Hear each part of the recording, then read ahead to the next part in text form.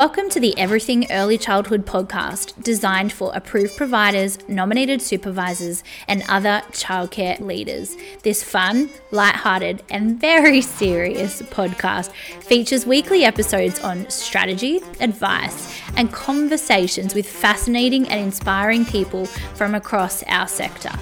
Join the journey and have access to the tools and inspiration you need to create high-performing childcare businesses. Let's get started. Hello, friends, and welcome to another episode of Everything Early Childhood. My name is Lisa Brown, and I am your host. This week, I have been jogging my brain trying to think of a topic that we should explore. And when we did our little survey and our quiz, we had a lot of feedback come back that you were all really keen to talk about creating engaging learning environments. So when I was thinking back on my practice and visiting services, a lot of conversations that I've been having with amazing superhumans out there, it's been coming a lot or back to a lot in relation to one of the biggest challenges which is coming up, which is behavior. And then on the opposite side of that, it's like, what are we doing in our environment to set children up for success with helping themselves to self-regulate, to identify their emotions, to be able to say, what is it that I need in this space to be able to help myself, and do I feel safe, secure, and soothed in this space? So been doing a lot of work and a lot of training with Alita. So she's been doing a lot of training with our services in relation to nervous system regulation. So that's been a really big topic, and based on that, a lot of different critical reflections and questions have come out of that with educators, and really understanding what it is that we can do and how we can set our environments up for success. So if we look at different theorists, so Reggio Emilia talks about the environment being the third teacher.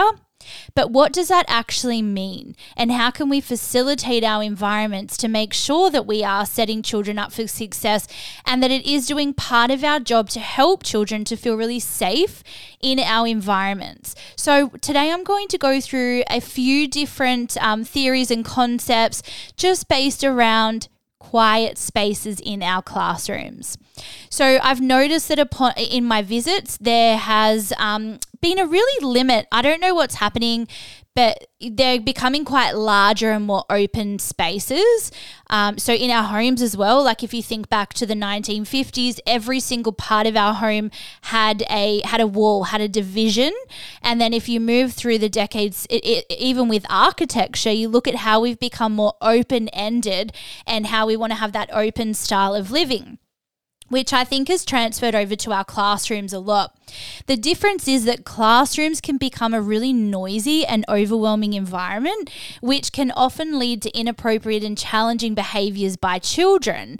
But if we really understand the impact of this sensory input from our environment and how important it is in helping us and make necessary changes to create a stress-free, calm environment for our little friends. So we're going to delve into that today, but I hope wherever you are, wherever you're listening to us today, that you're having an amazing week.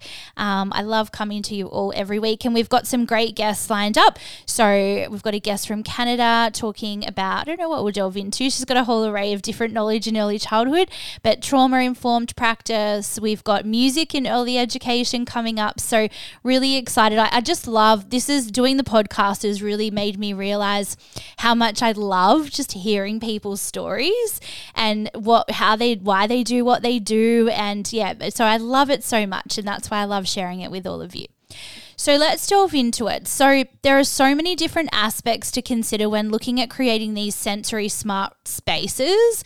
And today I want to focus on the benefit of having these quiet spaces for children to escape to when it all gets too much.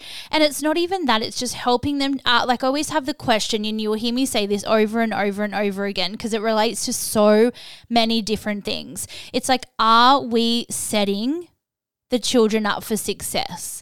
So if we want a particular outcome, have we given them the tools and the strategies to be able to achieve that outcome? So when we look at these quiet spaces in the classroom, there's many, many benefits that these quiet spaces have. So it's a little hideaway, and I want you to create your beautiful little name for it. So as I was doing research and thinking about it, there's so many beautiful little names, like a hideaway space, a mindfulness space, a place to be alone, a place to be in my own company, a cozy area, there's so many different beautiful, like be by myself space. And we really want to make sure that we involve the children in the decision making to support their agency in making these really crucial decisions with what they would like in their environment as well. So when we look at the benefits, so the benefits of these quiet spaces are emotional regulation. So these spaces provide a retreat for children to calm down, to manage their own emotions, to self-soothe when they're feeling really overwhelmed, anxious, or upset. Privacy and comfort. So quiet spaces offer a sense of privacy, allowing children to feel safe and secure, which is crucial for their emotional development. They might have sensory overload. So in noisy and stimulating environments, children may experience sensory overload. So hiding away in spaces allows them to offer a break from sensory input, aiding in sensory processing and reducing stress. It allows for concentration and learning. So these spaces encourage focused activities like reading or imaginative play, and helping children develop deep concentration and cognitive skills, and also imagination. So even for us, I find, I don't know about you, but when we have those moments of quiet, which generally for a lot of us are either on the toilet or in the shower, this is where our most imaginative and best creative ideas come from. So if we create these spaces for the children, and these are little human beings, they don't know what their feelings are in their body, and there's so many different things happening, and they're feeling all of these little triggers and emotions that are happening in their bodies. They don't know what they are. So it's our job to take these moments as teachable moments and help the children understand and be able to articulate, but also give them the skills and the tools to be able to self-regulate and offer them that soothe and support in those moments. So it really helps independence and decision making. So when children learn to make decisions in these spaces, that fostering independence and problem solving skills, self-expression, so quiet hideaways can be places for creative expression where children can draw, write, engage in imaginary play, nurturing their self-expression. So you might think of these quiet spaces as being quiet, and sometimes they are, but sometimes we've had these spaces. So, and I'll give you some strategies of what you can put in these spaces, what to think about. But one of the spaces that we created was literally outdoors. We had this big, we got it made. It was a pot, like it was a big wooden pot almost, like, but big. It was like 1 meter tall. And so instead of having it in the outdoor environment, because it was too tall for what we needed it for, because I'm bad at maths and I can't measure. Anyways, we brought it inside, and then we just put it on its side, and then we created a little hideaway. So it was a space for 1 or 2 people to go inside, and they loved it. They loved being in there. And sometimes it was like a dinosaur cave. Sometimes it was like had all the babies in there, and they'll put in the little babies to sleep. But it transformed over time, but it gave them a way to escape. It gave them a way to feel like they had that privacy. And sometimes it was just for children when they weren't feeling great. They just wanted to be by themselves, and that's okay too. So it also gives them time to rest and recharge. So whilst we have quiet time in most services each day, what about throughout the rest of the day? What do we have in our environment to be able to support children to have that quiet time to hide away and support that physical and mental rest? And it's really essential for everyone, not even just children's, but everyone's well-being and development. So looking at how these spaces can be incorporated into your room is really, really important. So you can use lots of different things in your spaces. So you can use You might have like a little tent that you use or a teepee. You might just have like a little corner of the room, or I love rooms when they're designed and they have, you know how they have 2 walls on each side and it's just like a little nookie area and it's just like a little hideaway space. You can even use the sheer curtains so you can still see through everything and you can still see it, but it allows them to feel that sense of feeling enclosed. Even just creating the soft warmth lighting in these spaces. So think about what textures, what materials, what the lighting is. How does it feel to be in this space? Where should this space be located? So recommend that if you look at your space, actually interestingly, there was some research done a few years ago. Not sure who conducted the research, but having a quiet space, which to me seems, I don't know, counterintuitive, I suppose, but a lot of services actually started to create their quiet spaces or escape spaces near the front door, because for some children, they need to feel an exit, like they need to have a sense of exit, particularly if you have anxious children. So it really worked to have these quiet spaces near a door, so that when they came in, that was the first space that they could be, or they could feel there because they knew that their parents were going to arrive and it was close to the door. Now, for me, my instincts, I wouldn't have it near a door, but I would have it so that it's in the furthest corner, but you can see the door from where it is. Really consider not having these spaces in the middle of the classroom. You can also use these as multifunctional spaces. So sometimes it might be a really beautiful, quiet hideaway. Then you might have your group time in there. You might read some stories, create a little campfire, but really thinking about in your space, what can this or what does this look like? I'm just looking at some beautiful pictures. So as part of our engaging learning environments training, I'm looking at some beautiful pictures of some spaces that we've created over the years. But there are so many aspects to consider when looking at just that space and creating that, sensory aware space for children to have that quiet time to escape when everything gets too much to cope. And just like us as adults, when we think about it, like what things do you do for your own mindfulness and how do we relate that back to children and have them and support them with that nervous system regulation? So thinking about all those tools with how you can set them up for success and what you can have in those spaces. So they're designed for a space that children can retreat to when they feel overwhelmed and overloaded, perhaps by sensory input or the immediate environment. And it gives them time and space to really calm their sensory systems and take control of their emotions again. And it's an effective quiet space and should always be used exclusively for calming down. So think about what you have around that space. So when we're looking at designing an environment, we want to make sure that all of our quiet spaces are together. So if you have a quiet space, you potentially wouldn't have your construction right next door to your quiet space because that is a loud space. So one way to think about it is loud and quiet spaces and what they should be positioned next to each other. So this really helps to make sure that it stands out and make sure that you look at what materials and things that you have in that space as well. So there must be a clear way for children to indicate that they need to go to this chill out, cozy, nookie space. And there must also be potentially a set of rules around this space, because I have seen that when services have started to implement a calm down space, they've actually taken it away quite quickly, because we know anything that we put out for the first time, there's going to be that novelty around it and everyone wants to use it. And sometimes what happens without having these discussions and involving the children in that planning and that decision making, what can sometimes happen is that we see those behaviors, those negative behaviors, hitting, pushing, kicking, he wouldn't let me in, he's not being my friend. And generally what happens is that we just take away that space because we're like, like, oh my goodness, that is just too much. I cannot deal with that. But it does not last forever. And we have to remember that there are going to be times where we need to support children in order to regulate their emotions, their feelings, and those big feelings around being excluded or being included in those spaces. So have those conversations around rules, how many children are in this space, and you will have to be really close to this space for quite some time until they get used to the space.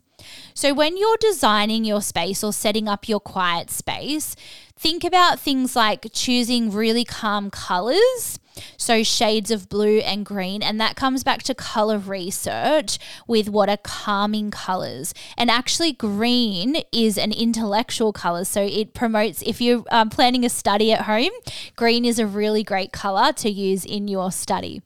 We want to make sure we use comfortable furniture like fluffy cushions, soft blankets to create a cozy atmosphere. We want to have a variety of soft toys, so things that the children can hug, that will go a long way to calming a child, or even bringing in their own little friends that they bring from home.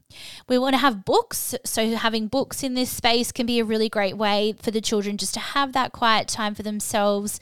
Potentially you might have some art or some colouring in materials. So we know for us, colouring in is scientifically proven to be a great way to be mindful in the moment, and to calm down or express our feelings through drawing. You might want to have some headphones connected to an iPod, and then we can load some music and some calming music. Interestingly, some children calm down to different types of music. So don't necessarily think that it just has to be classical music. Have a few different varieties of music on there that the children can choose to calm down. And then you can make a fidget box. So that would be like stress balls, calming bottles, jelly beads, small puzzles, elastic bands, or TheraBands. So we want to make sure we stretch them out, stretch and pull. And that helps us to really put our hands in a fist and feel that anger and pull in a socially acceptable way, but just to release it. That's the idea. We say to children, stop yelling, stop doing this, but there's two things that are really important, I believe. The first one is our language and how we're supporting the children in those moments, and the second thing is also our nervous system and how regulated we are in those moments. So practice with your team, create different scenarios and practice in those moments if that ever happens, and then because it's in your muscle memory, and it just happens. And then the second thing is your spaces. Your environment is so crucial and so important to setting up great habits and great routine for the children, and don't change your spaces all the time. It's like the analogy I give is if I went to your house and I changed your bedroom, but I changed your bedroom every single day, how would you feel?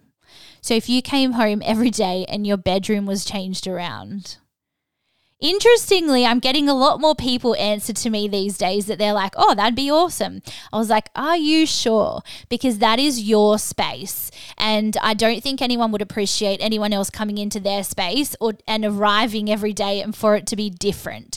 We like to have that sense and that security of knowing that when we arrive, it is going to be and look a certain way. Yes, there can be surprise and delight, and there are some people that love change out there.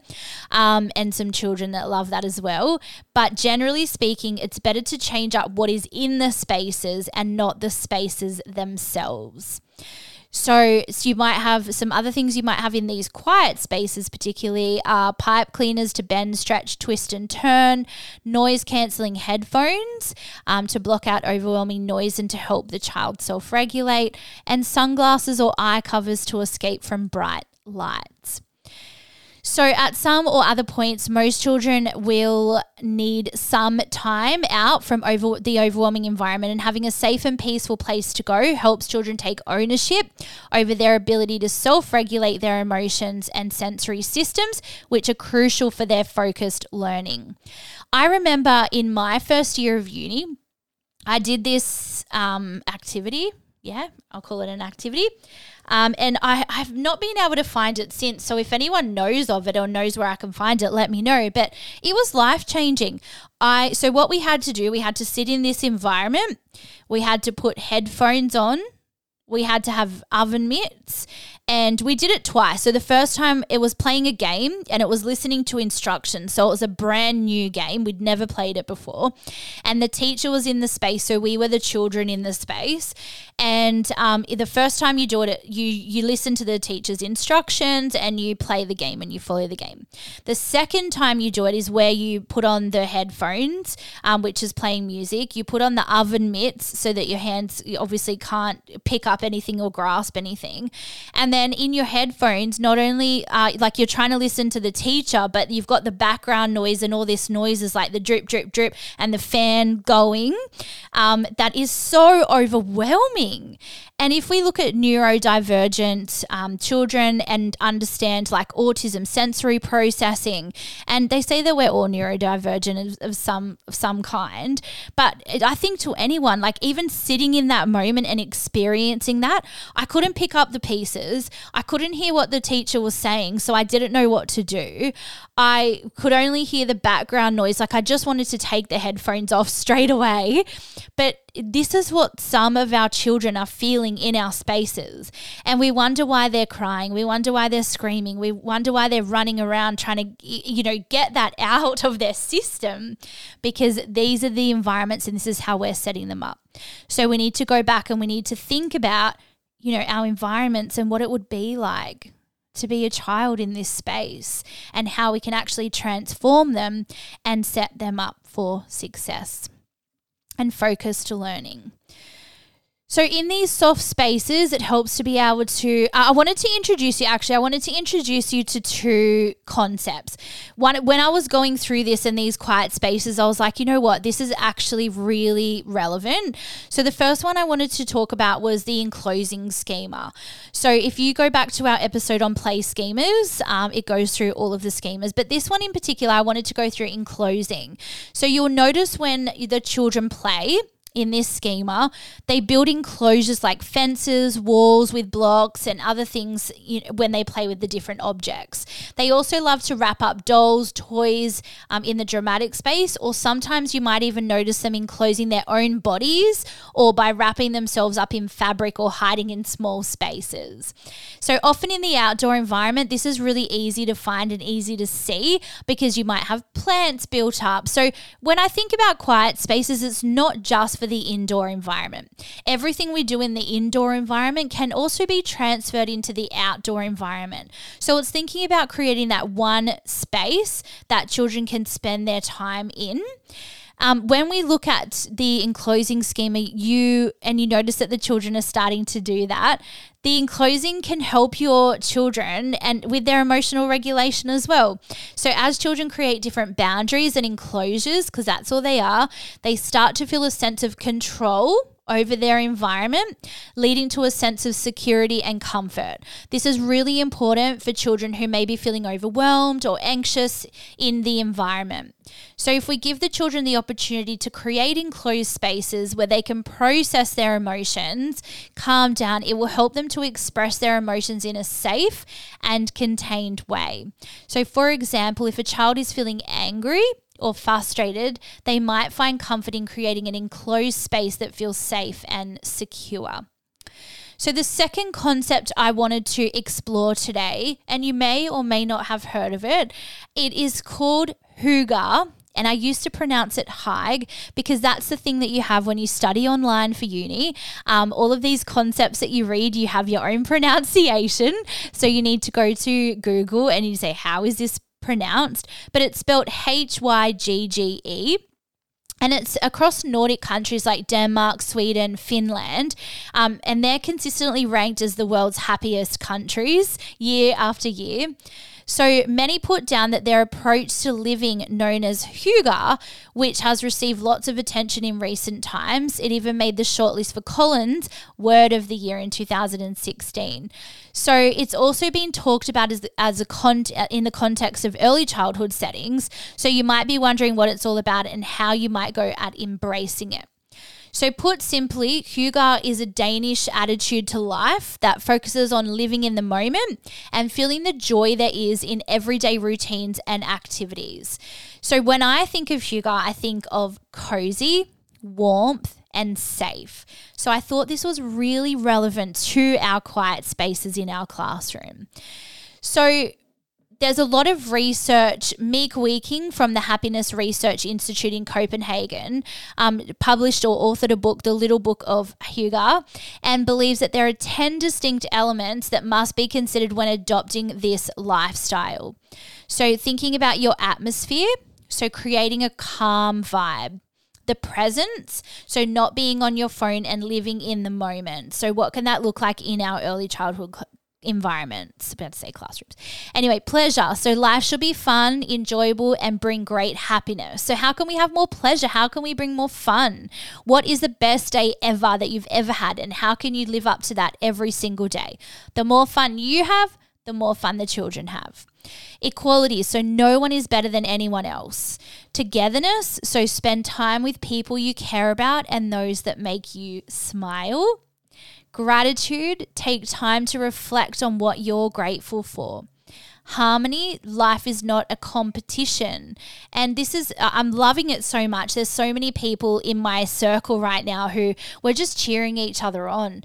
And, you know, you cheer other people on so much until it's your time. And then when it's your time, they cheer you on too. And I love that. It's about building up other people around us. Are you a build up or are you a crash down? So think about who you are and do you have that harmony?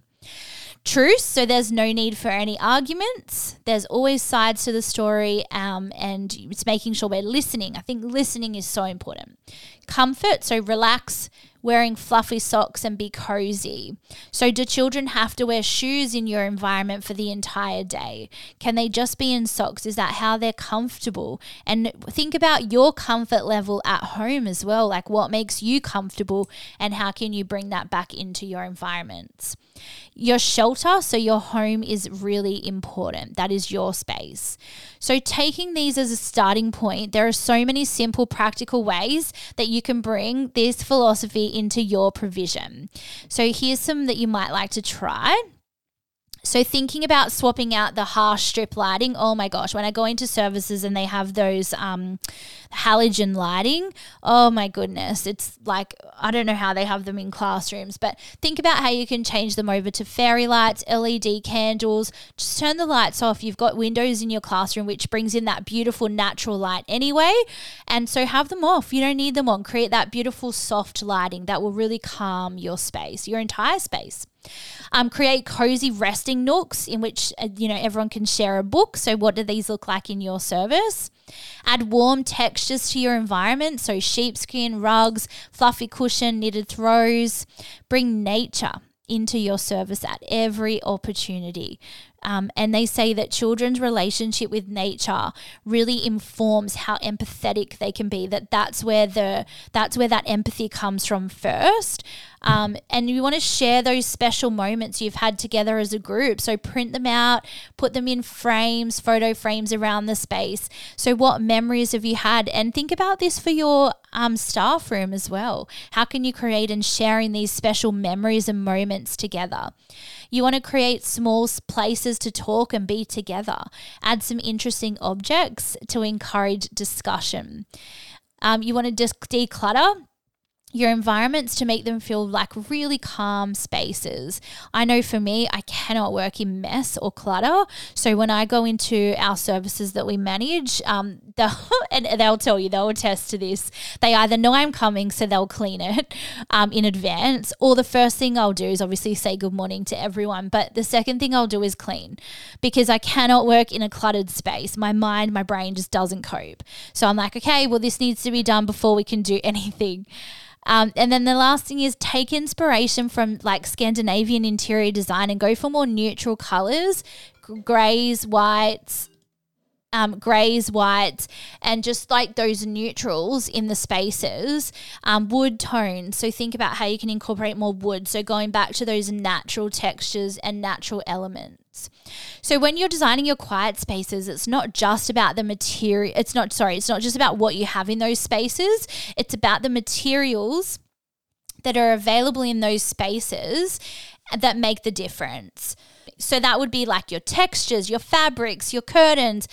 You can create curtains and netting. So with those sheer curtains again, so you can see through it, but it helps the children to feel that sense of enclosure. You might have blankets, cushions, lights, boxes, containers, lids, because it's not just about them feeling enclosed. It's about, because if you think about a child, when they bring something into the environment or they make something, often they'll put it enclosed in something else, because that helps them to believe that it will be safe. So again, this is all about the enclosure, feeling safe and secure. Hammocks or bed sheets. So do you have hammocks in your outdoor environment? If you don't have a hammock, you can use bed sheets and ropes, capes and cloaks, and construction materials, so Lego, big blocks, any building materials that they can enclose themselves in. But as we said, the most, give a child a box and they'll be busy for hours. So you might want to add some different things to the box. So you might want to poke holes in the top and put some fairy lights in there and put some cushions and some materials. But it's really a way of creating a mood, a feeling, a way of being. So I hope that you can take some of these concepts into your early childhood environment. And my question that I want to leave you all with today is, how can you bring these concepts into your early childhood spaces? And how can you be more informed and considerate in these spaces, and also involve the children in the decision making to support this, or support their agency and their ability to make decisions in their world. So until next week, it's been my pleasure to join you all again this week. I love hearing from you all and meeting from you. So please get in touch. Let me know what you're up to.